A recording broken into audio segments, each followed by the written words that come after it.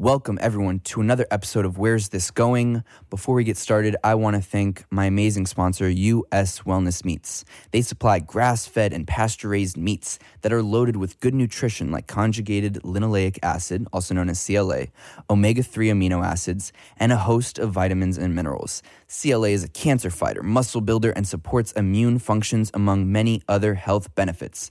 Omega-3s, as we know, are anti-inflammatories. They specialize in a variety of special diets, and they have hundreds of paleo, keto, Whole30, sugar-free, and AIP autoimmune protocol friendly foods. We encourage people to know their food and know their farmer.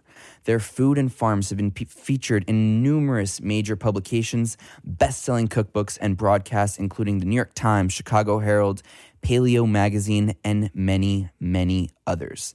They ship anywhere in the country for only $9.50 for shipping and handling, and most orders are delivered within 24 to 48 hours of leaving their facility. Use promo code PODCAST, that's PODCAST, for 15% off of everything on the uswellnessmeats.com store. My next guest today is one of the absolute best comedians out there. You've probably seen him on Def Comedy Jam, Comedy Central. He is always working at the Comedy Cellar. I personally saw him open for Dave Chappelle on Broadway. He is undoubtedly one of the most successful and one of the best current comedians alive. My next guest is Wil Sylvince.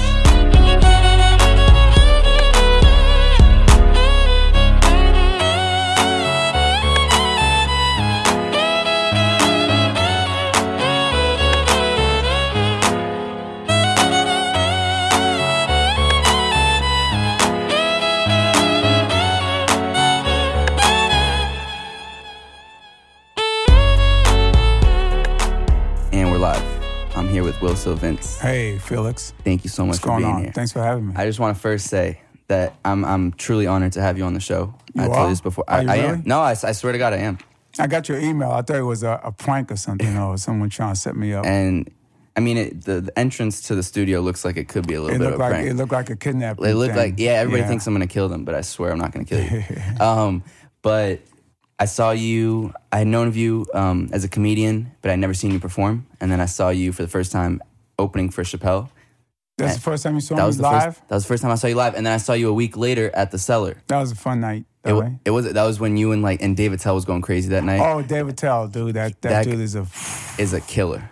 Dave, I like talking to Dave or like performing with Dave because he allows us or comedians to join him in conversation while he does stand up, and he just whatever you throw at him, he'll just make it. It's amazing. Well, also the dynamic between bouncing off of you, about him bouncing off of you, and you kind of bouncing off of him, and his ability to just on the spot. I've never is amazing. Yeah, I mean, if there's a slow moment in a few seconds, it'll be a big moment. David he's a joke machine. He's like his mind must be racing nonstop, like constantly.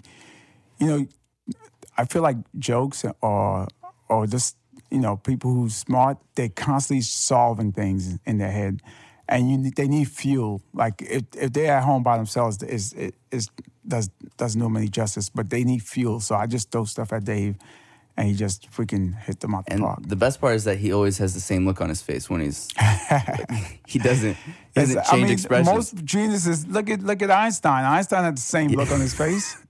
Yeah, but it's a different. I mean, you're talking about comedy. You think I don't think you see the guy smile. He only smiles. He has a half smile. He ain't got time to smile. His mind is thinking about the next joke. Probably 10 jokes. He's 10 jokes ahead. It's incredible. And so his facial expression ain't got time because we got time to think about facial expressions where he don't have time. He used all his power to think about 25 jokes in the future. You're right. Okay. Anyways, so very glad to have you on. But before we get started, what's a little something for the people listening that we don't know about you?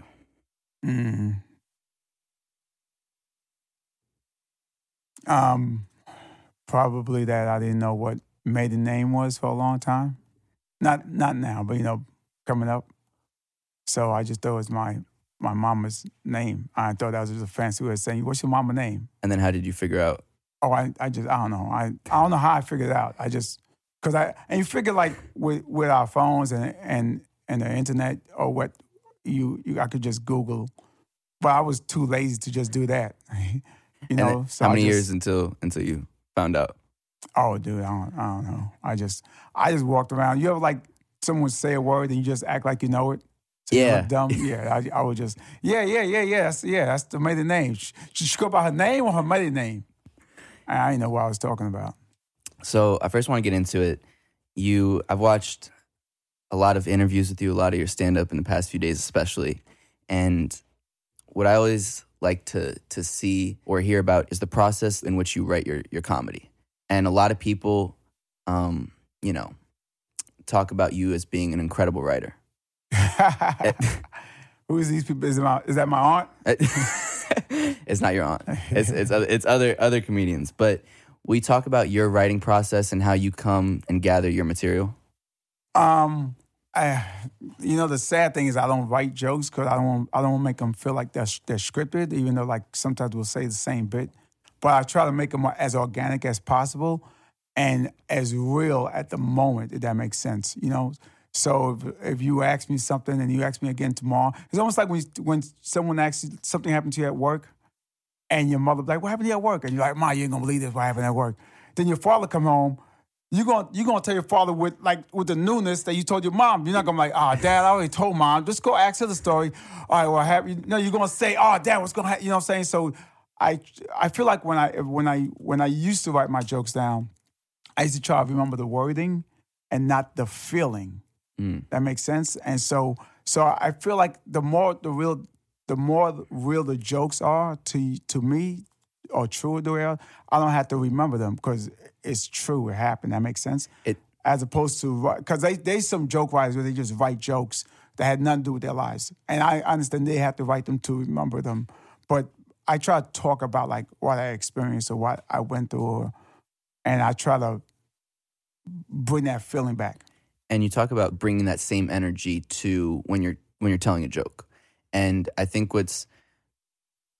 I'm not a comedian, but I would imagine for a comedian who's doing multiple sets in a night, maybe the same set for a week, how do you kind of bring that same energy to every single set, even though, you may be repeating jokes and repeating, some of your work? How do you bring that same energy to make sure that the crowd is going to get the best reaction every time? You mean, so it don't sound stale? So it don't sound stale, so it sounds fresh, so it sounds like... I try to remember the very first time I tell a joke, how I was holding the mic, what my eyes was doing, how my body was, because that newness, it's almost like any relationship, that first couple of weeks is like, but then it starts to get stale, but if you keep keeping it fresh and remember like, I was holding the mic like this, I was doing this, and I had this excitement in my voice, the way I pronounced certain words.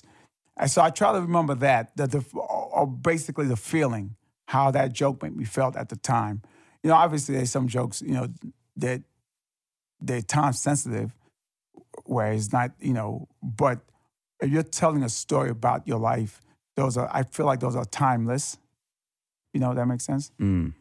And do you ever physically write down jokes? Just bullet points, but not like, just so I can remember, because I have a bad memory, and plus, just especially if I'm doing like a TV show, I'll just write the bullet points just so I make sure I hit the marks. And do you remember can you tell us the first moment you did stand-up? This place called Uptown Comedy Club. How old are you? Oh, I don't even know how old I was. It was a long time ago, like 93. Okay. How old are you now? 50. Okay, so that's like... I'm about to die. 50 for white people is like 95 or something. It's like dog years, right? Dog years. You multiply by 13. Do you remember the feeling you got? Did you know in that second, I'm going to do this for the rest of my life? I didn't know that. No, I was just happy to be on stage. I was excited. My blood was rushing. I probably took a dump before I went on stage. My stomach was in bubbles. No, I didn't know. It was just something I was doing. I didn't even think I was good at it. I remember the first time I got paid, I was like, you for real?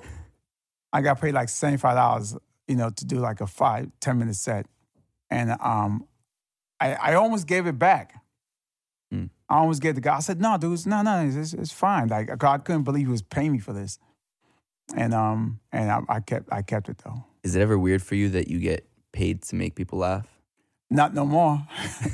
Not anymore. Not no more. Sorry. Not anymore. So my past coming back to haunt me. My ignorant past. Not anymore. And you grew up in Brooklyn? Yeah, East New York. Okay. And have you lived here since? Yeah. Born and raised. Born and raised yeah. Ever since. And what's really nice, I think, with the work you do, and especially talking about your movie, I'm Maurice. Where's that at right now? We're trying to find funding. Okay. We need to raise $750,000, and we go into production. So before we get to that, GoFundMe.com/IamMaurice. Yep. Go donate right now. But with I was watching the trailer of it. Really good trailer. Thanks. People should check it out. It's about, you want to tell us? No, you can tell. You want to see if I do it well? It's about a Haitian immigrant that comes to the U.S. and tries to pursue a boxing career. Yep. And, in that process is homeless for a while and kind of talks about the struggle and how in my interpretation, how some people think in America there's this idea of the American dream for immigrants, but it's not like that at all. Yes, but the story is more about his fight outside the ring than inside the ring. Right. And yes, it's not like that at all. But coming from where he's coming from, no matter how hard you work, there is probably no opportunity where he came from. Versus in America, nothing's guaranteed. But if you really work really hard and bust your ass, and there's a very small chance for opportunity, small, tiny chance, and for that alone is worth it. That small, tiny chance versus no chance. No matter how hard you work, you're going to be in the same boat. And the inspiration behind the name is your dad's name is Maurice? Yeah, the whole movie is bits and pieces of my life to tell this story. My dad is Maurice, and my dad, just like the character, he came from Haiti with nothing and built his, my dad got a bunch of degrees, and then he bust his ass, got a great job, and then, took care of his family. And so just like the character, he came here with nothing. And my best friend in the film, Patrice, is my best friend in real life who passed away, Patrice O'Neill. The trainer is my real-life trainer, Stephen Frank. Check out StephenFrankBoxing.com. The love interest is the first girlfriend I ever had. The antagonist is the first bully that ever bullied me in the 7th grade. Well, how'd he bully you? What do you mean, how he bullied me? He beat me up. I didn't have any money to take, but he just. I remember in the 7th we had we was in the whole school was in the schoolyard during lunch or whatever. And they just came up, him and his boys just came up to me and just started pushing me around. And I didn't know what attention and at ease meant. And he kept saying, attention, attention. I'm like, I didn't know nothing about the military at the time. So and he kept saying, I said attention. And then his boy came up to me and said, when someone says attention, you stand like this. And he's like this, all right, okay, attention. I'm like, and then because they kept smacking me in the head and punched me in the chest every time I was messing up. And then he said, at ease. I didn't know what at ease was. I just kept, I thought it was attention, but more intense, and then it was like, no, at ease is this. And I'm like, oh, okay. So I learned, while I was getting bullied, I also learned about the military. So it was good and bad. Good and bad, I suppose. What was your dad's reaction to when you told him about your idea of kind of producing this movie? No, my dad passed away before any of that. Before any of that? Yeah. Okay. Yeah. Matter of fact, I remember toying with the idea of telling him I want to be a comedian, but he was like, "Go for what? Tell me a joke." I'm like, I'm on the spot. I couldn't. And my dad, I never joked around with. So when he said that, I was like, I guess I won't be doing that. Yeah, and you talk about also the first time that you went behind your family's back to do comedy, or they weren't That's not what they had hoped? Yeah, I was doing it behind their back, and I landed a gig on the Apollo. And my brother said, "Yo, Mom, I saw you on TV." So the thing is, my mother's normally in bed at 10 p.m. The Apollo came on at 12 or 1 a.m. And so she's not up at that time ever, except to go pee, or if one of us is coughing. She's like, "What happened? What you coughing?" Like, so I remember I was young. I was trying not to cough, so because my mother, she'll put Vicks on your chest for no reason. So I would hold my cough. So she's never up at that time. So when my brother said she was up watching the show, I'm like, that was random. Why that show? That particular show, out of all the shows, she never ever watched the show. Intuition. Now she's watching that one show that I'm on. And so I was nervous. So I went to the house. It was like 7 of her friends in the living room. They were talking. And when I walked in the living room, they all stopped talking. And one of them pointed at me and go, "Is that the comedian there?" And then I'm like, "Oh, shoot." And then they all just started laughing. I ain't say nothing. They just started laughing. And then my mother said that one of her favorite jokes was one of the so at the time, the Apollo was trying to be more risque. Right. So I did this joke. She said it was her favorite joke, and she wanted me to repeat it. I'm like, I never ever cursed in front of my mother, and I would not repeat that joke. Wow. And were you a funny kid naturally? Were you ever like the class clown? I was a clown, more like I was a prankster. Like I'll hide behind a wall and scare the shit out my brothers or people. I'll tap their shoulder, they'll turn around and look, and no one's standing there. Yeah. Stupid shit like that. I was more of an annoyance, like a gnat or a fly. Okay. And do you remember the first time that you felt like I made it? No, that feeling still haven't happened. It still hasn't. But do you think you need that lack of feeling to continue to push yourself? I look at other people who have so-called made it, but they still working like they haven't made it. So and now I realize I don't think there's a feeling. I think is a passion and there's no finish line. Mm-hmm. Like look at Chappelle. Chappelle, he's like killing it, and he got tons of money. Look at or like Will Smith, who's still making movies, and he probably got tons of money. Damon Wayans, another one. Like these people who's still working like they're hungry, and not everybody, but we could go into the people who like once they made it, they totally fell off. Yeah. But I'm talking about there's a few people who's still doing it like they're still in the fire, still like have rent to pay. Yeah. Do you? Speaking of Dave, as I mentioned, I saw you open for him on Broadway. You did 5 of the 10 shows. Do you have any best memories? Dave? With Dave Chappelle? Okay, Dave keeps telling his story, but I'm going to tell my version. All right, so the first time I met Dave was a long time ago. And so he did the show, and he was going to go, everybody was nice set. And then I said nice. I actually said nice set. And then we started talking about video games.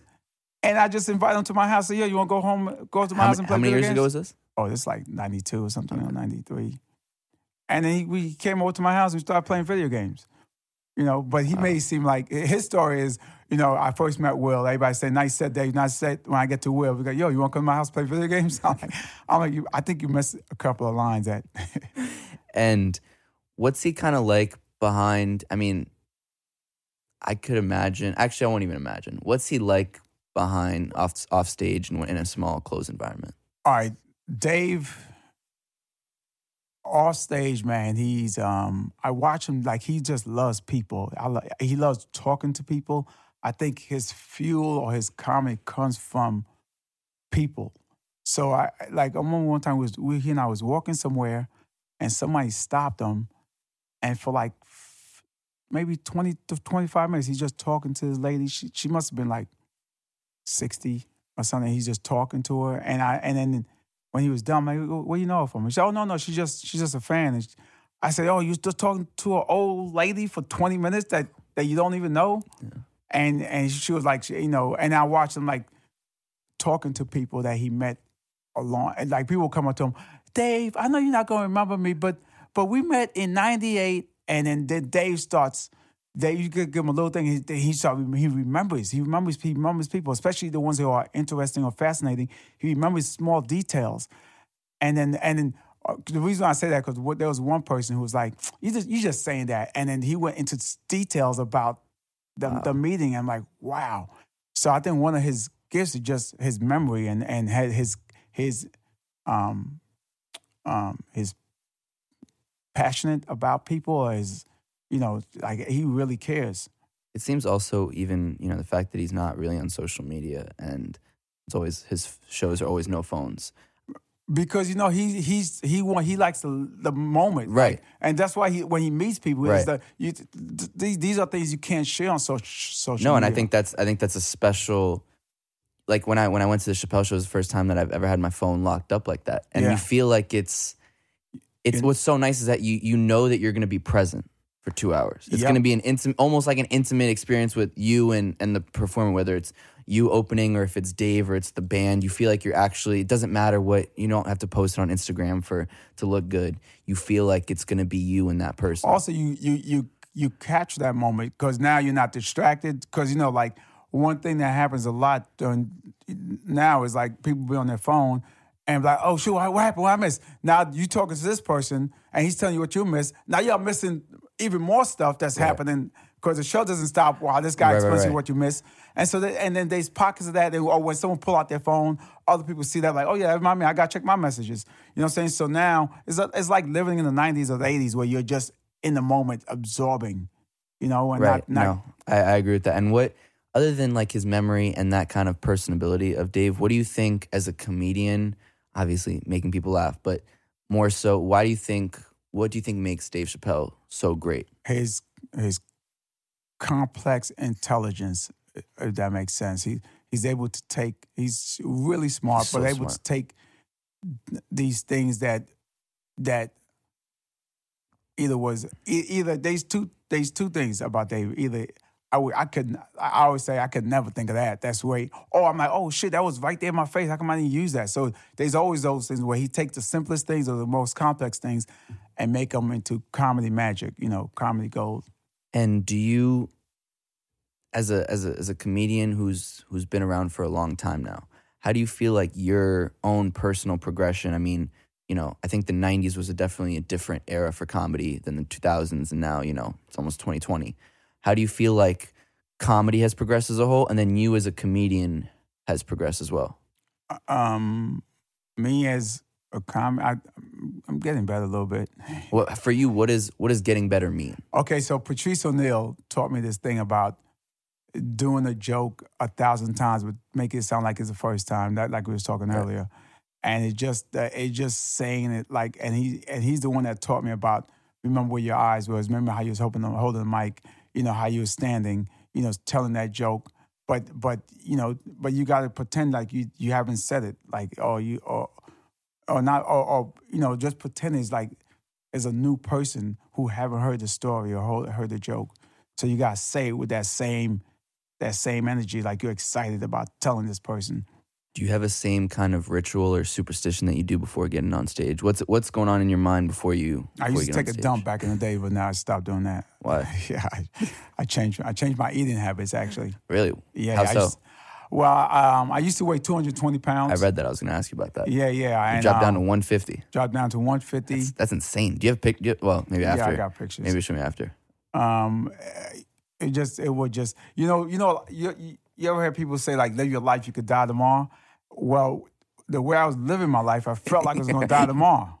I had hypertension, high blood pressure, diabetes, 2 bad knees, bad ankles, a bad back. My back, I had a back problem once a month, never fails. Like it would hurt so bad. Even when I inhale or breathe, it would hurt. So I would have to inhale very softly because I could feel my, I know where it was, and we blame everything but the foods we eat.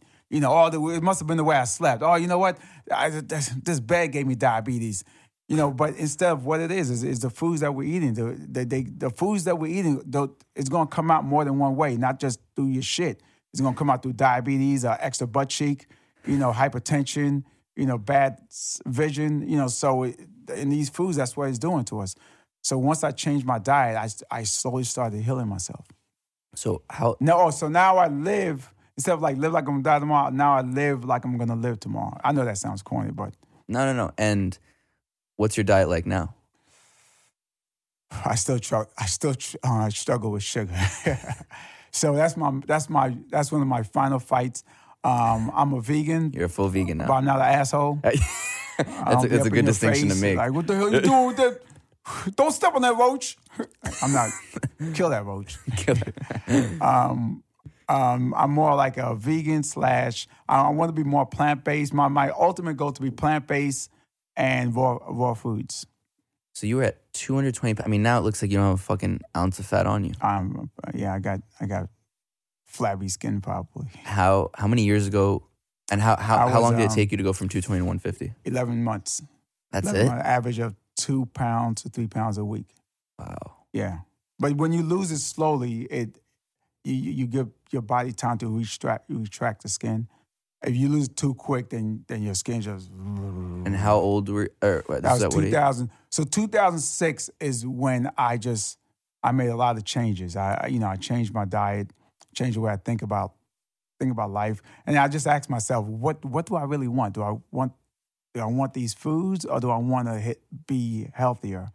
And that was it. Once I decided, I want to be healthier. So healthier meant I can't mess with these foods. It's like a bad relationship where the sex is good. She fucks the shit out of you, but then as soon as she finished fucking you, she beat your ass. She call your mama a cunt. She steals your money. You know what I'm saying? Yeah. She embarrasses you in front of your friends, and that's what bad foods are like. It's good in your mouth. That's the sex part. It's so I'm orgasming every bite I take, but as soon as it goes down my neck, fuck you, motherfucker, you ain't shit. Was there something that prompted that kind of change in mindset in 2006? It was two things happened. It was like, it still took me some time. I think 2004, I did some show in Colorado, and they put me in a 5-star hotel, and there was mirrors everywhere. And when I'm in nice hotels, I just walk around naked and shit. I be on the phone calling girls. Yeah, you should be here. Look at this bitch.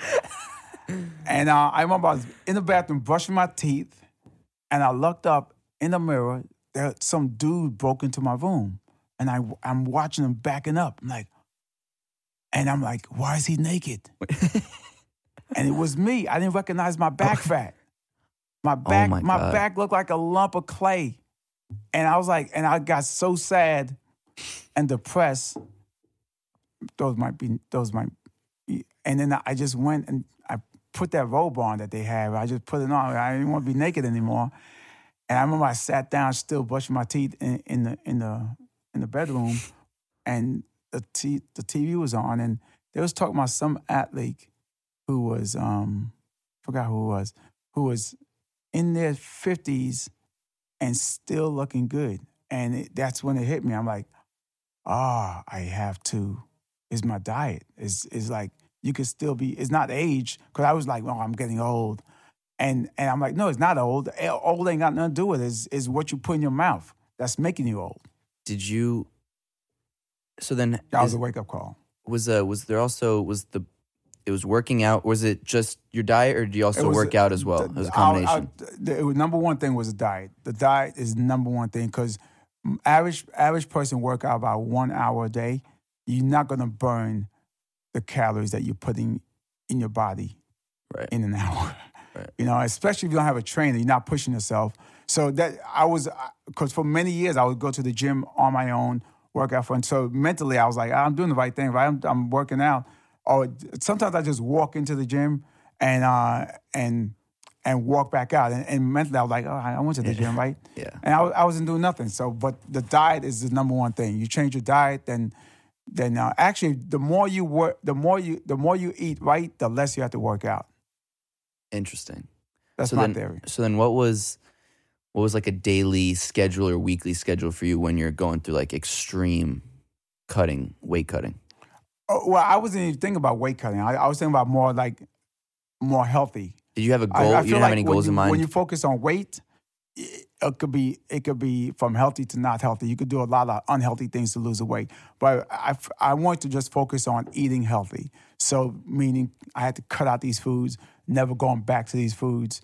I I hate when people call it like a treat day or cheat day or treat day. You get to, it's not treats. These are poison. Call it poison day because you're really giving your body poison. So so I looked at it like, okay, these foods are basically toxic and poison to my body, and I can't go back to them.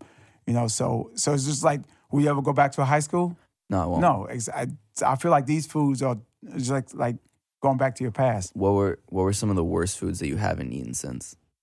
Ice cream. I haven't had ice cream since 2006. I had sorbet, but, you know, ice cream. You know, meat, gave up meats. I was a pescatarian for a long time, and then I became a vegan like about a year and a half ago. Yeah, just, you know. How is it being a vegan? Dairy, anything dairy.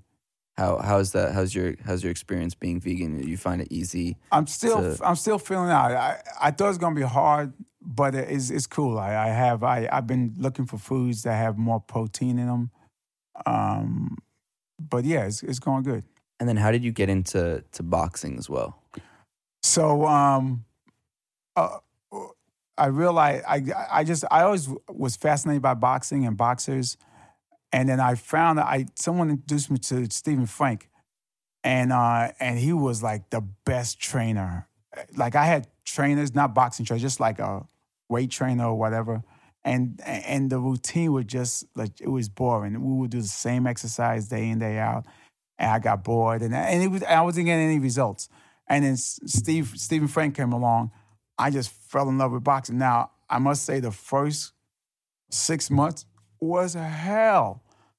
I was sweating. But I remember when I left the gym, the way I felt. I wasn't sore. I had a lot of energy. And I kept thinking when I was on the train on my way home, I could beat anybody up on this train. Because what I went through, they didn't go through that shit. Yeah. So I love the way it made me feel. My self-esteem, I had low self-esteem for years. So boxing helped me boost my self-esteem up. So the more stronger and better I got, the more I wanted. You know what I'm saying? So I became, it's almost like, you heard of steroids? Jay Okerson told me he understands why people keep taking steroids, because you get stronger and you want to get stronger and stronger, and they keep taking steroids more and more. So I felt like that, but without the steroids. I wanted to be more healthy. I wanted to be a better boxer. And so I found that exercise don't really work. You have to find a physical activity that you like to do and just do it a lot, whether it's playing handball or power walking or whatever. So it's just, it has to be some kind of physical thing you like to do and just do a lot of it. And do you have a favorite boxer? Muhammad Ali, hands down. And what about today? Because outside the ring, he was an amazing person and humanitarian, yeah. Right. And today, do you have a couple favorite boxers? Yeah, Muhammad Ali. But Pacquiao, Tyson is still a favorite to watch his clips. And then, everybody else is not the same, but it's just fun to watch the sport. And you said before we got on, you box about 3 times a week? 3 to 4 times, yeah. And how is that? Is that kind of help you in your preparation? I mean, so you maybe in the morning you box, and then you're always working at night. What's your schedule like? Yeah, I wake up about 7:30, 7 o'clock. Go boxing like 8, 9 o'clock. Box for about an hour, 2 hours, maybe sometimes 3 hours. Then I come home. I used to ride my bike. Sometimes I ride my bike around. Be home by like 3, 4 o'clock. Watch CNN, do some writing, reply to some emails, then head to the city to do some shows by 6, 7 o'clock. And then I'm done at 3 o'clock in the morning. So right now, 2 of my biggest fights is cutting down the sugar and getting more sleep. How do you function on 4 hours sleep? I just make it happen. And how many nights a week do you perform, or you do like every night? Every single night. Every night, yeah. Oh, I never took a vacation. I want to take a vacation. You've never taken a vacation. After I finish I Am Maurice, I'm going somewhere. Yeah, I hope so. You've never taken a vacation. Never.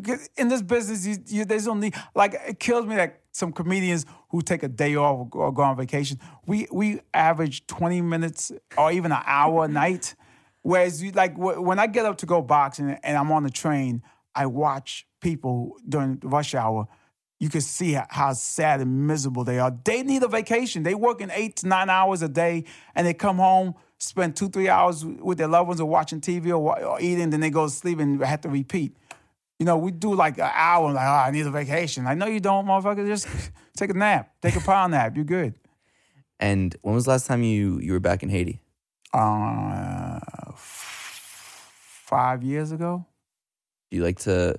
What's that like? Do you have family there? None. All my family's like my immediate family's in the U.S., but I have friends there. And I think what's also very beautiful in a sense is your desire to help immigrants and help people of color be promoted on a bigger stage. And I think through that, through that is I Am Maurice, I think is one way. And then you've also sponsored by NBC was the Shortcuts Festival. Yeah. We talk about how that came to be. And for people that don't know, the Shortcuts Festival is, as I know it, is you started a while ago. Yeah, 2006. And it's been either 1 day or 2 days? 2 days. One day, semifinals in New York and the finals in LA. Right. And it's basically a festival that's dedicated to getting people of color on screen and give them more of a platform to show their work. That's it, yeah. Behind the screens or behind the scene or in front of the scenes. And how did you get that together, and where was the inspiration to help, Well, the inspiration was first to help myself to get my stories out. But then one day I was doing the show at Caroline's where I was showing my short films and doing stand-up comedy in between. And I'm like, this should be a bigger thing. This should be like, we should get other filmmakers involved. So I remember I was just putting it together how I'm going to do it. And a friend of mine, Damona Resnick, she's doing her own dating site, by the way. If you're What's single and you're looking for a lifetime partner, Damona Resnick. I forgot what the name of her show is, but just Damona Resnick. Let me get her real name. Not her real name. I mean her full name. And so, how did you kind of come together with NBC? Because it's NBC that sponsors it, right? Yeah, Damona Resnick Hoffman. Damona Resnick Hoffman. Yeah. So Damona called me one day. Just go. We kept in touch. I did a show. I did an audition for her for a showcase she had, and then after that we kept in touch. And she called. I can't remember why she called me, and she was just say, "Hey, so what you doing?" I'm like, "I'm working on my film festival." And she said, "You have a film festival?" I'm like, "Yeah." She said, "Tell me about it." I told her what the cause was. It's to help to get people of color, on the scene, because at the time it was called Comedy Shortcuts. It was just short, funny films, and then there was a beat. There was like a pause, and she said, "I think NBC might want to work with you." I'm like, "Okay, yeah, y'all should be working with me, yeah." No, she was amazing. She and then she asked me to send a proposal, and I never wrote a proposal in my life. I ain't know, so I just Googled proposals and I put one together, and I sent it to Mark. The original name was called Blow, B-L-O with a line over the O, Blow, and it was Black, Latino, and other film comedy festival, short comedy festival, and NBC was like, well, we don't want to go with Blow. It sounds like And also, if it doesn't do well, people are going to be like, that festival really blowed. And I was like, all right. So I just kept it simple. I just called it Comedy Shortcuts. And then we was doing well for 2 years. And then they came back to me. They said, hey, we're getting so much submissions from non-comedy stuff, but we don't want to start our own festival. Anyway, we could incorporate, at first I'm like, I don't want to stop comedy because comedy was my life. But then, I'm like, within a minute, I just like, let's just drop comedy. Just call it short film festivals. And that was it. And now, so tell people, can anybody submit their work? Anybody can submit. Where can they find it? But this year we took a break. They're doing budget cuts, but next year we're hoping to start back up in February. NBC Short Film Fest is the name.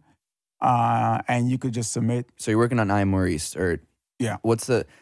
Can you talk about that process and what that's been like for you? Because I imagine that's a lot of work, a lot of fundraising, a lot of work, a lot of people to, talk to and partner up with. How's that experience been like thus far? Me and my partner, Brian Kennedy, he and I co-wrote this movie. We actually wrote like 9 films. So once that one is out, then we got like 9 others. So that vacation going to be pretty short. Going to be like a 2-day vacation in Where's your Africa. ideal vacation? I don't know, somewhere definitely hot. People complain about this heat wave. I'm like, this is a heat. This is regular. It hasn't even been that bad recently. No, I mean, and then people get excited like this. Can you believe this heat wave? It happens every year in July. Why you guys are shocked when this happened? Or when it's like in February when it's really cold? Like, can you believe the cold? Like, yes, it happened last year in the last 35 years. Like, why you guys are shocked? I can understand like newborns being shocked because they're newborns. Yeah, but they can't talk. Sorry, you're right.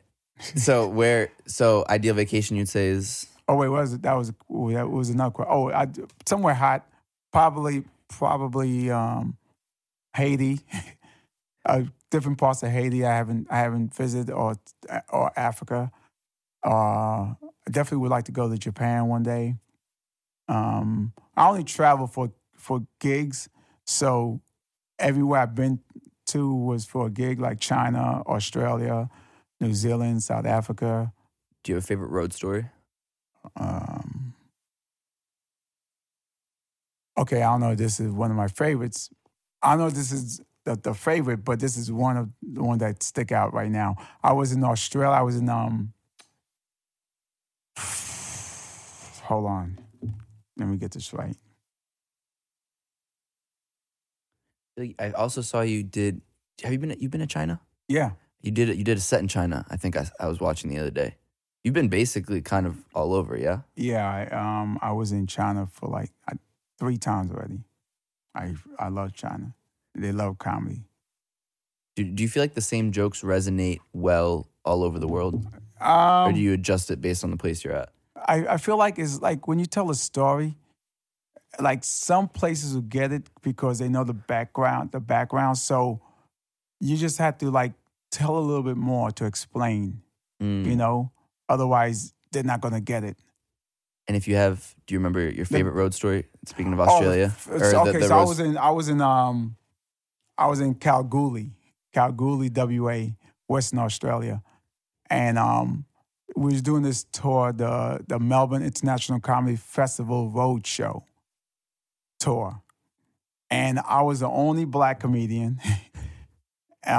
So there's a host, there's 4 comics, and then I normally close the show. Not because I was better than these comics. Chances are because I was just different. I was the only non-Australian, and and that's ain't got nothing to do with So a lot of times it's not because you're a headliner. It's just I'm just last. Okay. All right. So I'm last in Kalgoorlie, and every time I do these shows, I come out the crowd, like, they're all rowdy or whatever. Then when I come out, they all just get quiet. Like, because some of these towns, they never saw a black person ever up close, So, when I come out, they're like, what happened to the tent? What happened to the, So I come out. So I was in Kalgoorlie. I come out and I go, what's up, Kalgoorlie? And some dude in the audience said, what's up, nigga? Right? Oh. And the whole place was like, oh. And they thought it was going to be like, I was going to take out my guns and shoot. But I don't know what they thought, but they was scared. You could see their looks in their face. What's going on in your head? I was like, oh man, I really don't entertain that kind of behavior, but so I just told the dude, I said, look, dude, it's not cool, but I'm not going to, give you any more attention. I just went on with my show. And so I was selling my T-shirts and my keychains at the time on the tour, and I sold the most ever. Really? Yeah, I'm like, I should plant an N-word on every show. Because they were like, I'm sorry, that's not us. Please give me 4 shirts. Like, yeah, bitch, take 4 shirts. And then I just sold a bunch of shirts and keychains. I actually sold out of T-shirts. Wow. And how do you, speaking of people that either call out or just hecklers in general, how do you kind of deal with hecklers? And sometimes if you're do you ever get thrown off by, I mean, that you walk on stage and somebody says that to you? How do you kind of like get back to equilibrium? I don't know. At the moment I find or figure it out, like, because every moment is different. So every heckler is different. Every quote that they throw at you is different. So it's like the more shows you do, the more you could be prepared for it. But you still can't be prepared for everything. So you do your best to try and diffuse it, because sometimes you could be doing really well and a heckler could come in the middle of the show and throw your whole show off. And I watch. Even me, your show start bombing. Like, oh man! So you gotta find a way how to balance that, and not to give that guy or girl too much attention, because either A, they'll think they made this show, or B, they think they could continue heckling, or C, other people like, oh wow, I'm gonna say something too. So you have to find. I had to find a way on how to like shut it down and make sure they don't yabba dabba do again. Right. Do you still get nervous? Oh yeah. Really? Every night. Every night. Is it always like the same feeling? It's a different feeling. It's still there, but it's a nervous feeling. Like I just don't go up there thinking like I got this. Never. I don't think I ever had that. I got this. Is it just because that's how Only you are? when I say goodnight. Ooh, I got this. Oh, I had it. I did it. Or whatever the sentence is. Where do you think that stems from? Is that just kind of who you are? Probably I just still don't believe in myself as much. Not in a bad way. I just still think every performance you still have to prove yourself. I mean, look, even like the ones who made it, like Chappelle, he still had to prove himself, and probably even more so because of who he made this big name for himself. What's also so interesting for me is, especially that night when I saw you open and then I saw Chappelle. It's like night and day. no, but it's like kiddie meal and like no. a 7-course meal. No, not at all. Actually, my mom was the one. She was like, I really like him. Like, you should get him on the podcast. Does she date black guys? Your mom? She's with the Moroccan man actually right now. That's not black. That's not black, but you know it's black. She'll know, Mama. You know when it's a black person. Furniture will start be moving around. No, sorry. But what's amazing to me in hearing you say these things is both you and Chappelle. It seems, at least to us, that you're very relaxed. I mean, you're at this point you're a very established comedian. I mean, you've been doing this for over 25 years. Been on basically all the biggest things you can be on, and I think what's also refreshing to hear is that you're still human. You still do feel nervous. Oh, yeah. It's like a volcano where you see a little smoke. Oh, look, there's a nice volcano. But inside, there's But once you get on stage, do you kind of settle in? Probably third joke in with laughter. Third joke in with all three jokes had to have. Do you think about that a lot, of how the crowd's reacting? Yeah. I mean, you look. I keep calling Patrice. Patrice is like you don't want everybody to like you, but you still want to be acknowledged and liked, but you shouldn't try and make everybody laugh, because then you're not being true to yourself. But you make a little, like the core people laugh, and that's all that matters. Do you take it personally when people don't laugh? No. Do you ever? Because it's their right not to think I'm funny. It's their right. I don't want to take that right away. So what? So what? They have a preference. Same way I have a preference. So don't take that away from me. I won't take that away from you. And I think I also saw an interview recently. Do you get more nervous depending on the set? Like, are you more nervous for opening for Chappelle? Or... Oh, yeah. Yeah, of course. Like, do you talk to him before? Does he? What's the conversation like before when you? Does he care? I mean, I've also heard, like, for people that have opened for Chappelle or have worked with him, he doesn't give a shit what you do. Oh, that's another thing about like versus some other headliners is like they'll give you a list of things not to talk about, where Chappelle doesn't care. He wants you to be the funniest, as you could be. He just and every time I get off stage, how was the crowd? How's the crowd? Like, he's still, like, you could see he's still. I'm like, Dave, you care? Like, he cares. Like, he wants to know how the show was. Did they laugh? Are they having a good time? What's he like before he goes on in the green room, or just is he calm? Is he drinking, smoking? It varies. He's always like calm, and you can see he's thinking, and probably smoking a cigarette. And for you, who's now been doing this as long as you have been, what, what's the next step for you? Do you set goals for yourself? Do you have things that you still haven't checked off? It is day by day, but yes, I want to get this movie finished. I want to get, then probably, work on a special probably. I'm not too crazy about it. I'm not too, I'm not, like, there's some comics that want to get a special out. If it happens, it happens. But movies and stand-up is like, I just want to keep doing stand-up and putting out films and TV shows. I have a couple of TV shows I'm working on. We'll talk about that in a quick second. We're going to take a quick break because we're going to talk about Manscaped. Support for Where's This Going comes from Manscaped, who is #1 in men's below-the-belt grooming. Manscaped offers precision-engineered tools for all of your family jewels. Will, do you have any manscaping stories for us? I remember the first time I shaved my balls. All right, tell us about that. It looked bad. I got really tiny balls to begin with, like tiny balls. Okay. And so it didn't look it didn't look good. Well, lucky for you. Why is that lucky? I got something for you. Because Manscaped has redesigned the electric trimmer. Their Lawnmower 2.0 has proprietary skin-safe technology, so this trimmer won't nick or snag maybe your small nuts. Manscaping accidents are finally a thing of the past. Please do not use the same trimmer that you use on your face that you use on your balls. That's just nasty. No. It's gross. Manscaped also has the Crop Preserver. You familiar with the Crop Preserver? I don't know what that means. I'll tell you right now. It's an anti-chafing ball deodorant and moisturizer. You already put deodorant on your armpits, so why are you not putting deodorant on the smelliest part of your body? Nico, Nico White. He's always at the cellar. Yeah. He went on a great tangent. Josh remembers where he's not a huge fan of ball deodorant. He thinks that somebody who has to wear ball deodorant really needs to reevaluate themselves in life. First of all, I didn't know that was a thing, ball deodorant. I didn't know that was a thing before. I just wash your balls. I wash my balls and I cream them down. Oh, so they're nice and soft. Yeah. Well, I mean, I think they saw. I don't, but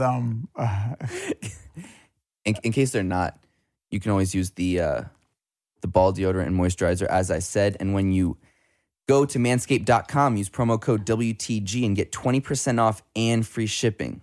Again, that is code WTG for 20% off and free shipping. Always use the right tools for the job. Will, your balls will thank you. Are there any testimonials from women?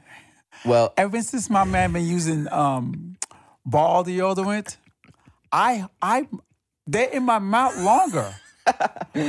I don't know. We'll have to find out. Well, we'll get Manscaped to send you some. I got peppermint tasting deodorant for my man's balls, and I do more humming and less yapping. I don't know.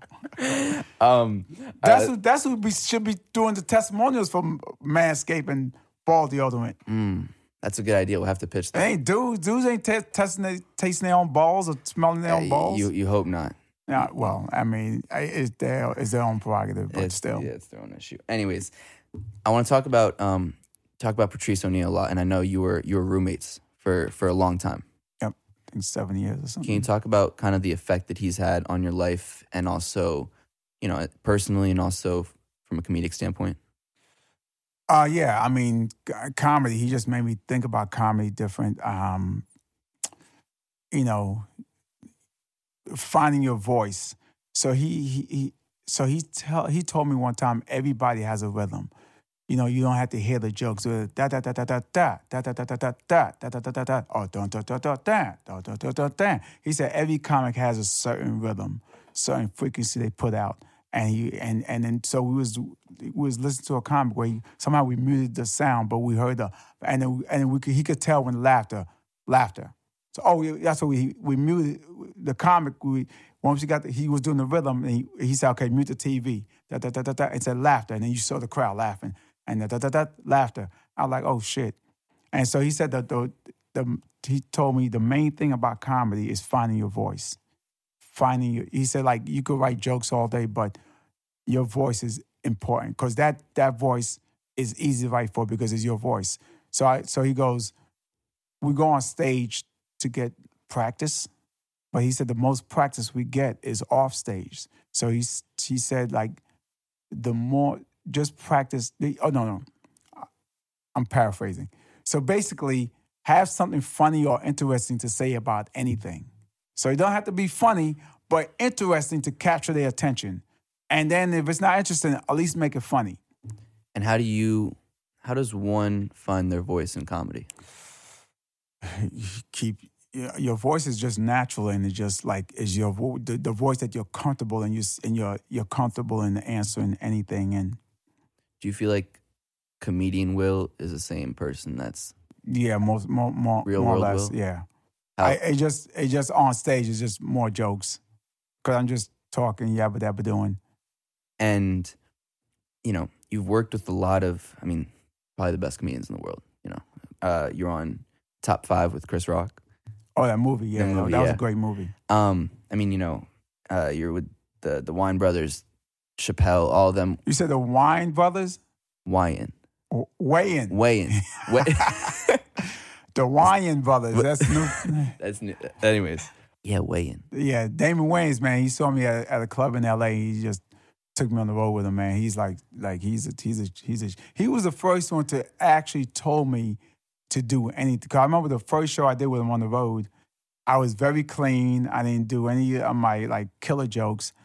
And then I got off stage. He said, "Yo, what was that shit?" I'm like, it's your show. I didn't want to say like you couldn't follow me, but I just want to be respectful. Like I didn't want, like. And he says no. He said the funnier you are, the less funny I have to be. Because once you give him a show, now I could just go and relax. So he was the first one that allowed me to be me on stage. Like he didn't give a like damn. Like he wanted me to be really funny. And I remember I was so relaxed with him versus like other headliners I worked with. And do you feel like, for the most part, comedians support other comedians? Yeah. Most of the work we get is from other comedians. Louis takes a bunch of comics with him on the road. Amy takes. We support, like we don't take the mailman on the road. Like we get a lot of times most of the work that I experience is from comedians. And who in your eyes are a couple of some of the best up and coming comedians that you have your eyes on? Oh man, I'm such a fan of comedy. It's just like some of my best is like we'll be here all day. But the ones there's like Joe List, there's Mark Norman, there's Sam Morrell, there's Joe Mackey, Seton C. Smith,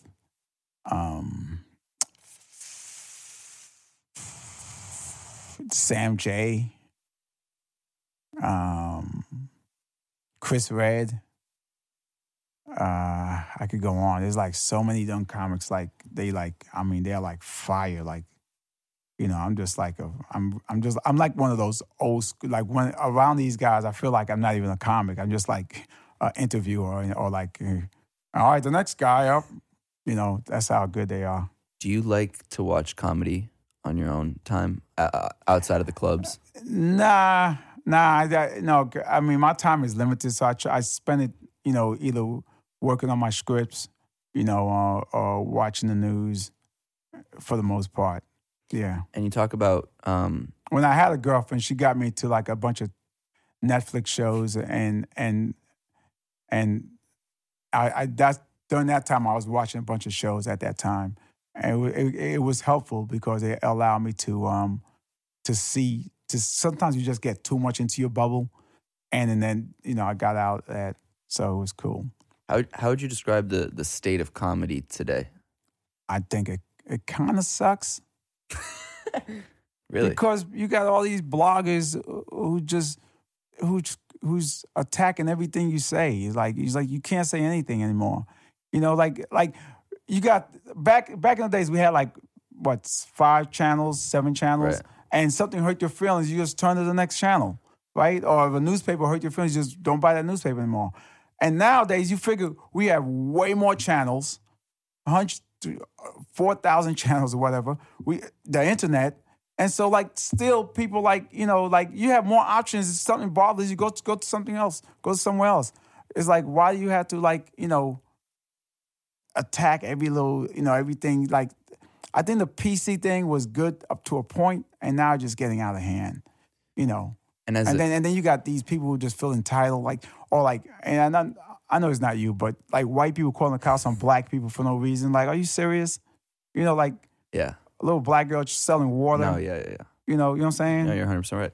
Do you feel like you as a comic has to tailor your jokes or maybe not say something that can offend somebody nowadays? No, as long as it doesn't offend me, I'll say it.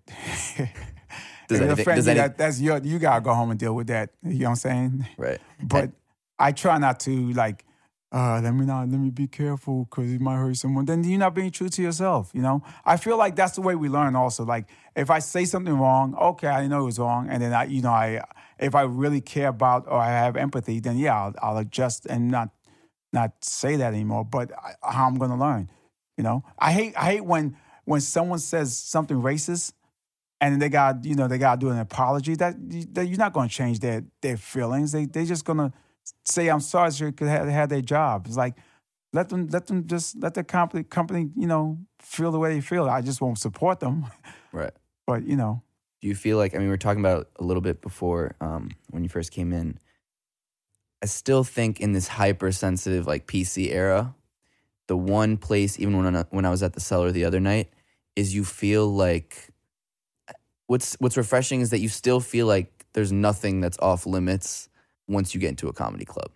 Yeah. It's still another name I forgot. Adrian Appalucci. Speaking of, because she pushes that bar. Like she pushes that. She goes there. Is seeing other comics like push it make you feel like, oh, okay, maybe like I'm still good saying something like this? No. It just feels good to see that like people like her is courageous and she's a female. You know what I'm saying? So, and she's pushing the bar, and not that she don't care, but just how she feel. Like she has a right to say how she feels. Like but it's good to see that that's like she's doing it and don't care. Do you feel like don't care about people's feelings? That is of right. How do you feel that women are? Take your time. No, I'm curious because, there's always debate in sports and especially in Hollywood of the pay gap and the inequality. Do you see women in the comic world getting more headliners or more time on stage as opposed to back maybe 20 or 30 years ago? I can't really comment on what happened. Like I comment, like I know for black comics, I walked into this club. Well, I won't say the name of the club. And the guy at the door, or the owner, whoever was running the show, he told me, he looked me right in my face. He said, "Oh, we already have our black comic for the week." And I was like, "Oh, okay." And I thought that was like the norm. I'm like, okay, I guess I'll look for a club that don't have a black comic for the week. Wow. So being that is not my struggle or fight, I never thought about females having to struggle and fight, or white female comics have to struggle. I just thought, I saw it didn't hit me that, oh, wow, they struggling as well. I knew women were struggling, but like sometimes I didn't think it was in the comedy world. I just thought if you're funny, you're funny. And then kind of find out they struggling just as much or more than men, especially a black female comic, because she's black and she's a female. Do you feel if you had to give advice for the next generation of comics or a young comedian, what do you think is the best piece of advice you could give? Don't read your comments on YouTube. don't ignore that, because then it's gonna sway you and try to make everybody happy. Just if it's funny to you and you truly believe it. Like if you're just saying stuff to be mean, there's some comedians who just say things to get the clickbaits, to get more likes, to get more followers, but they don't deep down inside they don't believe that, then they're not true to themselves. But if you believe in that, then fine. Just you learn. Either you're gonna learn or not learn, or you will teach us. You know. What's the best piece of advice you've ever received, as a comedian and as a person? So many. I don't know. If you had to pick, if one that you can maybe remember. the one that Patrice told me about finding your voice, and or how to tell a joke 1,000 times, but saying it like it's the first time. Do you do that when you're preparing to go on stage? I don't prepare. I just really. I'll figure out the bullet notes what I want to talk about, and that's it. But I try to keep it as fresh as I can. There's also something that I think is that I really liked in both your sets when I saw the Chappelle and at the Cellar is, well, I'm not gonna give it away, but I think no spoilers, spoiler-free show. No spoilers. But you do. I think there's a part of you that's genuinely interested in where people are from. Wait, maybe that's another advice I got from Chappelle. He's fascinated by people. So when I hear about people, where they're from and their stories, and how's life over there was. So I just love to know more about the world and people. And do you think, I also, in doing that kind of, again, no spoilers, sometimes when you get on stage just to get to know your audience, do you feel like that also kind of breaks attention or brings you closer to the audience? It makes everybody more like who's in the house, and it makes it more like a family type of we're all like in this like the cafeteria where the blacks are here, the whites are here, the Spanish people are here, but now hey everybody, we're all blah blah blah. So it's all kind of like make everybody like chill, and that's when I host. Do you like hosting? Because right now you're one. I'm still performing. It's right. Like, where I'm doing a set or hosting. Do you feel like more comedians? Do you feel like the way to kind of first get into it is by just doing shows? I've heard, I had Nico White on here who does over 500 shows per year, which is a lot. That sounds about right for a more average comic. Really? I mean, yeah. If you work every night and you're doing like 3-4 shows a night, you're gonna 365 days? Yeah. Yeah, you're gonna push 500, 700 shows. Do you feel like it's a true grind to be a comic, especially in a big city like New York or LA, or do you feel like you can kind of get away with just doing one or here or there kind of open mics? Dude, I don't know. I know. I just feel like if you're passionate about it, there's no rules. There's no such thing as too much. I did too many shows. No, there's no. If you're passionate, but if you're really hungry, you're out there just doing it. You're not even thinking about. You're not even comparing yourself to. Just comparing yourself to yourself. How, what did I do yesterday? How can I be better than I was yesterday? Do you compare yourself to other comics? No. Otherwise, I mean, obviously when I was young, I used to. And then when like example, like watching someone like Chappelle, someone kills, and then he goes up behind that, and then because he's not comparing, he's not trying to do better. He's just trying to do better than the best he did, and that which makes better sense. Do you have one? You might have touched on it a little bit. Do you have one best piece of advice that Dave Chappelle has given you? Dave says so many things. I think to not that he given me, but watching him, just how he interacts with people. Like he really likes, he's like a celebrity. Like if you didn't know who he was, he looked like he just part of that group. That part, like if you see a crowd of people, just because the way he interacts, where he doesn't have like security like that. He doesn't have sunglasses. Like he can't talk to you. Like he talks to people. He doesn't like pictures because he feel like you just want a picture. But if you're interested, you got a story to tell, and he'll kick it with you. What do you hope is the Wil Sylvince legacy? I don't know. I don't know. I never thought about that. maybe I am Maurice, if I could get that done.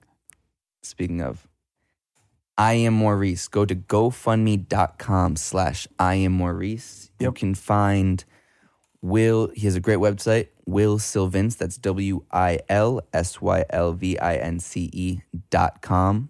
Instagram and Twitter, Wil Sylvince. Wil, truly. Sorry, there was not enough punchlines in this interview. Well, at least now we know your balls are small.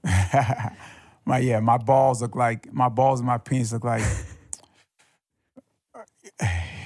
What do they look like? You know those small little backpacks that for like kids? Imagine a grown man with that backpack, right? A big ass dude, big muscle bound dude. Wow. So that's what my balls and my penis look like. Well, at least from this interview, people will know that what your balls and your penis look like. Yeah. That's always important. Wil, thank you so much for taking the time. Thank I'm you, truly honored to have you on the show. And thanks for having me, man. I'm honored to be on here. Perfect.